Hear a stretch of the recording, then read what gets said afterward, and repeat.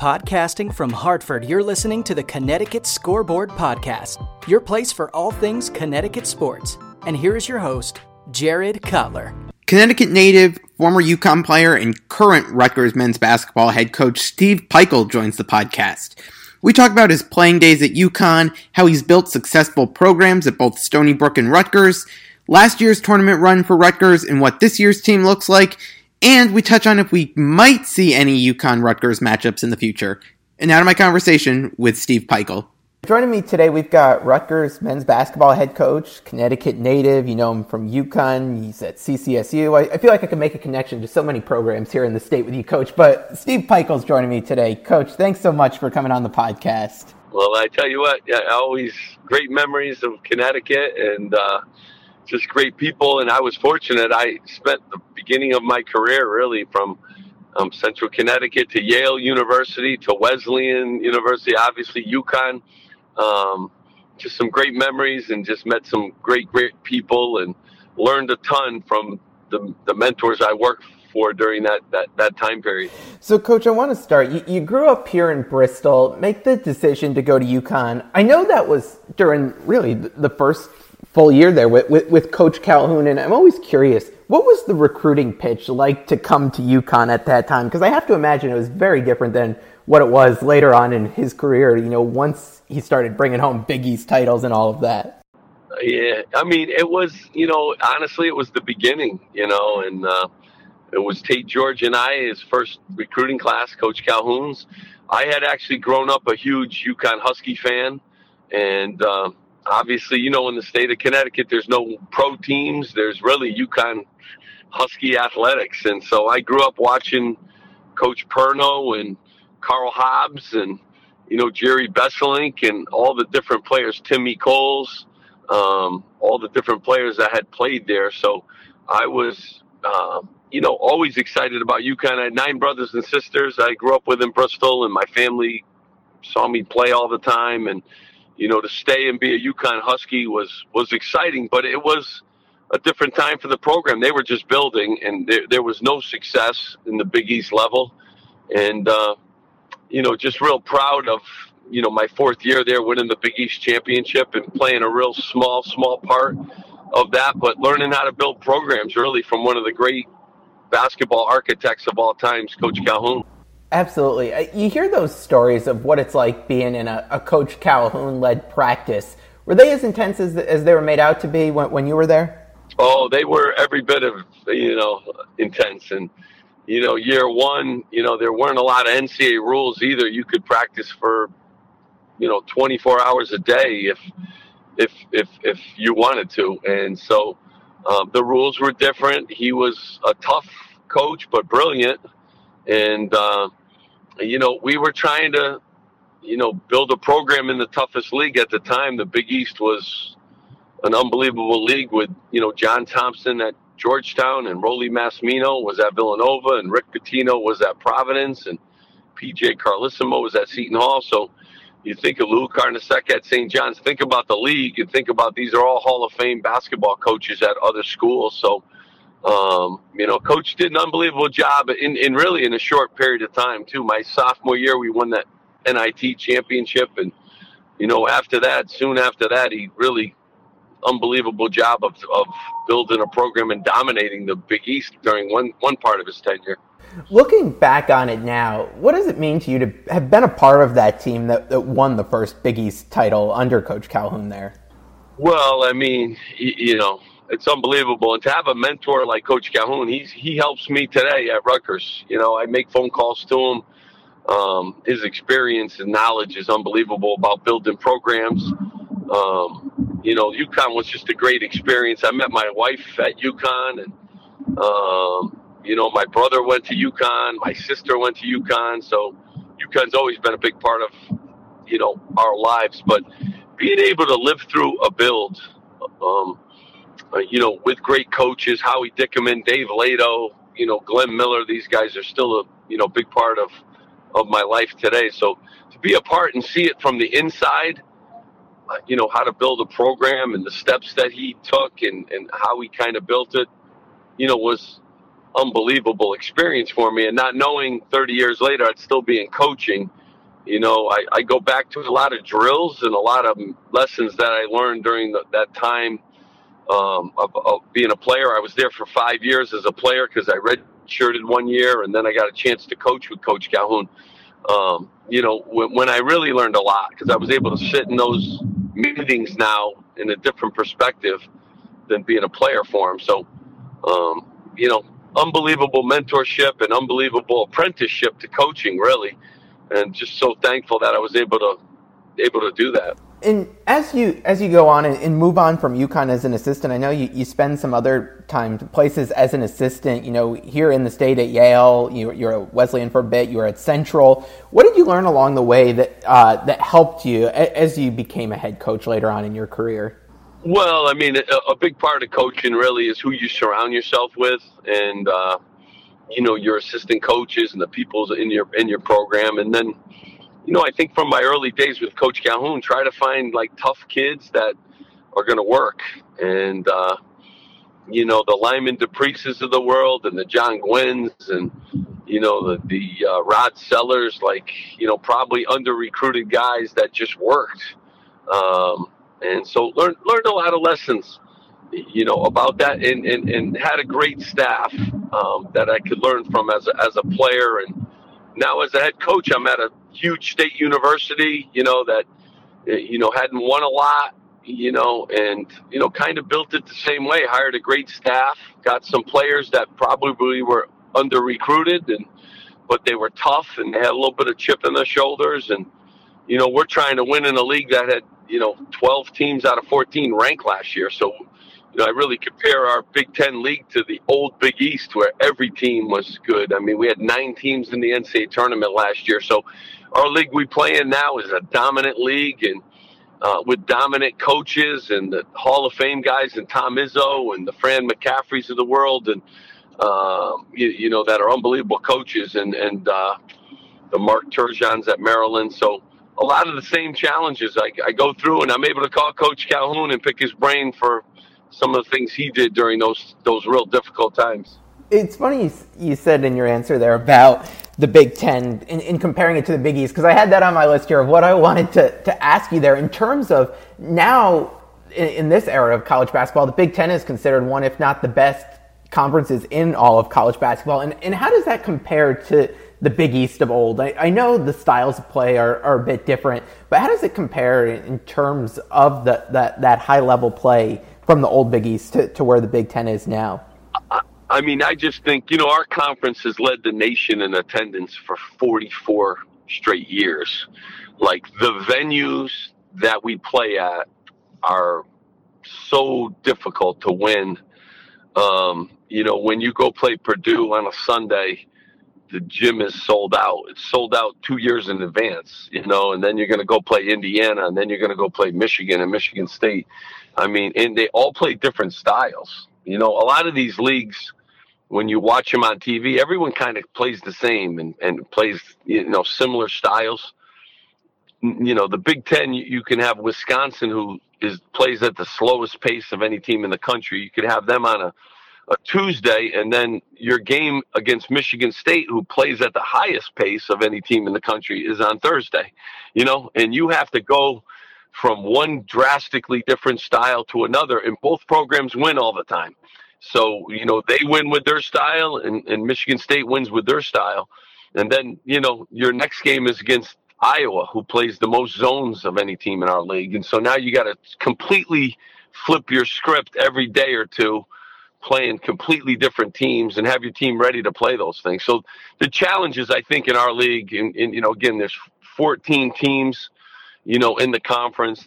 They all sell out their games. They all have huge traditions and followings, so I think, the challenges are numerous across the board. But it's exciting too. And, it's challenging at every level, but exciting, and kids want to play in that. We're the most televised league in the country too. So you could see Big Ten basketball no matter where you are or no matter where you're recruited from. Your family could see you play every single day. So our TV contract is unbelievable. that we have for our conference. I know you mentioned earlier about building Rutgers up to the level where it is today. And I know you did the same thing when you were at Stony Brook and really building that team into a championship level team at the America East there. What is it, in your opinion, when it comes to building a team, really kind of from the ground up there, what are some of the strategies you put in place to help get those teams to the levels that they were at? Well, I will tell you, a lot of the strategies don't have anything to do with the head coach. They have to do with the administration. They have to do with the athletic director. First you have to have patience. And I've taken over a lot of programs that have had no tradition and haven't been very successful. And so you got to have a great athletic director that has a vision for your university. You have to work for great presidents too, because presidents play a role in everything that you do. But the common denominator for me is I've been to great schools and universities. They're great academic institutions. They have a lot to sell besides athletics. And then, you have to hire great staff. I was lucky enough to get Carl Hobbs, who been a head coach, and the Atlantic 10 Coach of the Year. He's won 2 national championships. You got to have good people surrounding you. Brandon Knight is another guy on my staff. He was a Hall of Fame player at Pittsburgh, the Big East Player of the Year, played in the NBA. A great young coach, T.J. Thompson, another great young coach that I have on my staff. So you got to hire great people. You have to have the administration around you that understands your vision and has a little patience. And then you got to go and get great kids. You got to get kids that want to be at your institution, that want to work hard. I've been fortunate. You have a rabid fan basis. We built a following at Stony Brook where the place was sold out. Rutgers University, the RAC, is an unbelievable place to play. And the fans have come out, and now the students have come out, and we sell it out. So it's a process, and you hope you're around good people that understand your vision and that are going to see you through the process, because it's certainly not a microwave environment to build a program. You have to do it step by step, and that's what we've been able to do at all the different places. But I've seen the mentors that, that I've worked for do it, and, I've learned a lot from those kind of experiences. Talking about surrounding yourself with great people, I want to ask, one of your former assistants is now at Fairfield in Coach Jay Young. He's been on the podcast a lot, a fun guy to talk to. What's it like seeing guys that have worked under you now start to become head coaches?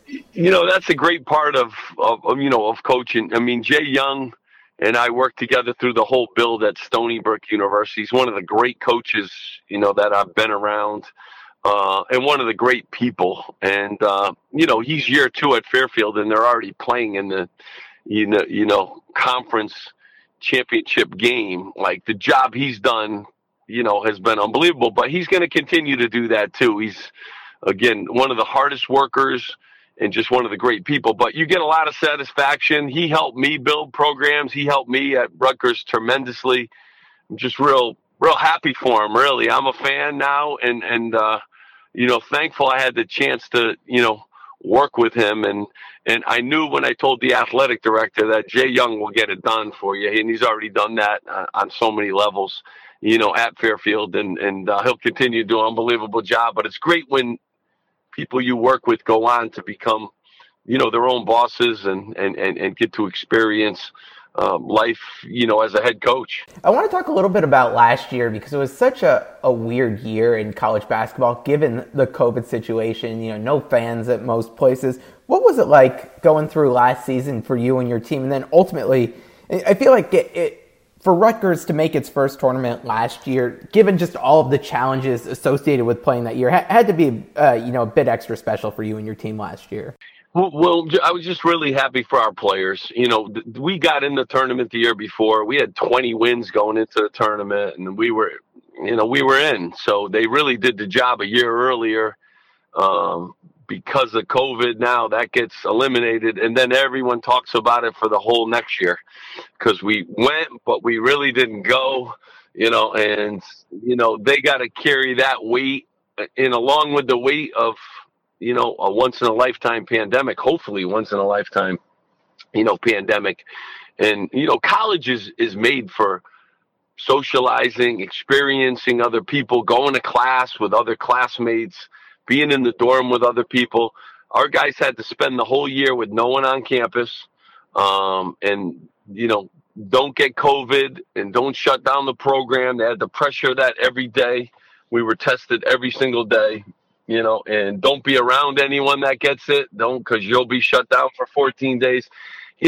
People just don't understand how these guys had to live 18, 19 years old and have an experience that has nothing to do with college. It was as far away from the college experience as you could possibly get. And then they had the pressure of everybody watching every single day. People had more free time on their hands, more free time to critique everything. Every shot became more watched and more critiqued, so they had to handle a lot. Real proud of them, how they handled it. We never had a shutdown. We went to the NCAA tournament. We won a game in the tournament. I mean, just really an unbelievable year when you factor in all the obstacles that they had to face throughout to get there. From when you started at Rutgers to where it is today now, how do you help the team handle such a change in expectations? When you first got there, like you said, it was building the program up from the ground. And now that you've made the NCAA tournament, you've won a game in the tournament, I'm sure expectations, just have to be raised in what's expected out of the program. So how do you handle that change in expectations to, really becoming a winning program and being able to build on what you've done? Yeah, I mean, the exciting part is to have expectations. Like, the exciting part is that I'm talking to you in August. Year one, I wasn't talking to anybody but myself. And the expectations were minimal. We had always had high expectations for our program. So that has never changed from year one to, year 5 and year 6. So, I think players have high expectations for our program. So I try to get our guys not to spend a lot of time worrying about other people's expectations. I mean, I don't think that's, something that they need to understand. I mean, nobody knows how good other teams are. Nobody knows how an injury could change your season. Nobody really understands that. And on paper, they write down expectations. And I always say, do you know the recruits that are going to Michigan? Do you know the recruits that are going to Ohio State? How do you know one team's 5th and the other team's 7th? Like, you don't know a team's chemistry. You don't know a team's work ethic. You don't know how healthy a team's going to be. So there's so many factors. You don't know the referee's going to blow a whistle one day and, all of a sudden team's going to shoot 2 free throws when there was never a foul. There's a lot of factors that go into it. And our expectations are, as they've been, we want to go to Final Fours and win national championships. And I think every team in our league, that's what our league does. They go to Final Fours and they try to win national championships. So that's the league we're playing in the Big Ten, and that's what our expectations are, too. So we define our own expectations, try not to read into what other people's expectations are, but I'm very thankful that people are following Rutgers basketball in July, in June, and August. That wasn't the case 5 years ago. In looking ahead to this year's team, I know it's only August, but how are you feeling about the team you've got headed into the season? Yeah, this is my best team. So, yeah, I'm feeling really good. And I have a nice blend of seniors and great leadership and guys that have logged a lot of minutes. And I got a team of young and hungry guys, too, that want to play. Our versatility is really high-level versatility. This is our biggest team physically, our longest team lengthwise. So I'm very excited about it. And hopefully we can keep managing this pandemic and we can stay healthy, and that's going to play a huge role in it. And I haven't felt better about our program than I do now. I've got a couple just quick hitting ones that we could wrap on here. So to start with these kind of rapid fire ones here, what's the biggest lesson you've taken from Coach Calhoun that you've applied to your own coaching?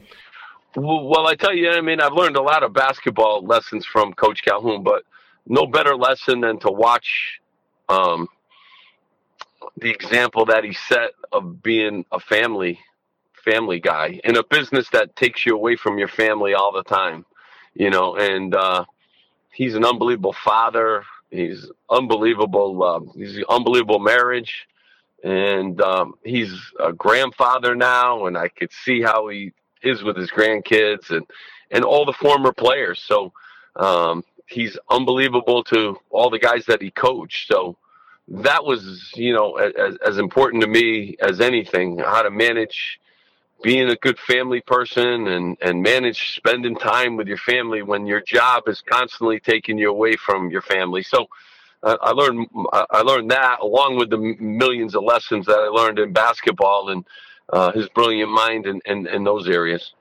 I know you overlapped at Central a little bit with Pat Sellers in his time there. He was named the head coach this offseason. You excited to see what he can do there at Central? Oh, Pat will do an unbelievable job. Pat's one of the great, people in coaching, and he's a really good basketball guy. Got tremendous experience. I worked with him at Central as we built that program there to go to the NCAA tournament. So he was part of that build. He's been a part of many programs. He's a Central Connecticut graduate. He always was glowingly proud of that. And he's going to he's already hired a great staff. He'll bring back that Howie Dickerman work ethic that made Central so successful. And Pat's going to do an unbelievable job. And another guy that I root for all the time. I know one of my favorite parts about college basketball is the atmospheres, and I know we missed that a bit last year, but especially with you being in the Big Ten, where's the toughest place to take your team to play on the road? I mean, there's a lot of tough places to play. I think Purdue in our league is by far, one of the most difficult place to play in the country, and the job Matt Painter's done there, and that place is, you don't want to go to Purdue, and that's not to knock all the Ohio State's. It's a great venue. Michigan State's always packed. Tom Izzo's one of the greatest coaches, should be on the Mount Rushmore of college coaches. Indiana's a tough place to go in and play. I mean, Illinois is a tough place to go in and play. So, I say that to you, and there's no real easy answer to that, because I could probably pick 10 of the venues, but Purdue is a place that's always been very difficult. I think not just for Rutgers, but for everyone to go in and play it.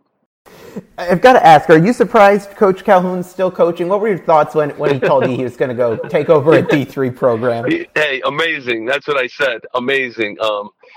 To think about coaching at his age, and to continue to do it at the highest level, and he's amazing. That's the only thing I could say. I don't know at that age if I would have the energy, to do what he does, but he never ceases to amaze me. He loves the game. He loves working with, student athletes, and he's great at it. So God bless him that he continues to do it. But I hope when I'm at his age that I'm, on the beach somewhere or golfing somewhere, and not worried about referees and not worried about the things that I worry about every day. I'll get you out of here on this one. I know since UConn's now back in the Big East, they've been trying to play some of those old Big East schools. They played Syracuse. I know Rutgers is one the fans are, excited to possibly get a matchup against in the future. I know there were some bracketology projections that had the teams playing each other last year that didn't end up playing out. Maybe Big East, Big Ten games that they've got. Could you see yourself playing UConn at all in the future? You know what? The job Coach Hurley's doing and, going to continue to do is awesome. So I'm excited that he's there.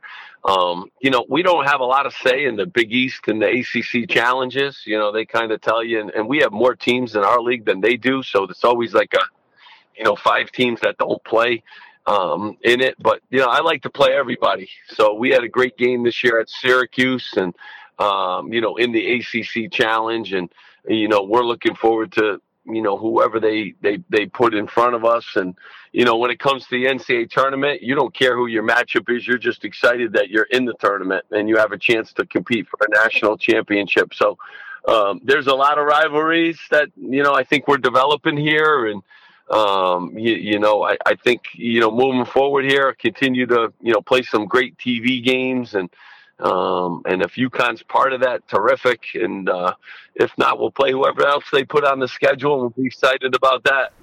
Absolutely. Well, Coach Pikiell, I really appreciate the time. Thank you so much for coming on, and best of luck to you and your team this season. I appreciate you having me on. You have a great summer, and I thank you for having me a part of your podcast. Thanks for listening to the Connecticut Scoreboard Podcast with Jared Cutler. If you like the show and want to know more, check out the podcast on Twitter at CT Scoreboard Pod, the host at Jared Cutler, and find us on Facebook at the Connecticut Scoreboard Podcast. Finally, if you enjoy what you're listening to, rate and review us on iTunes. Thanks again for listening.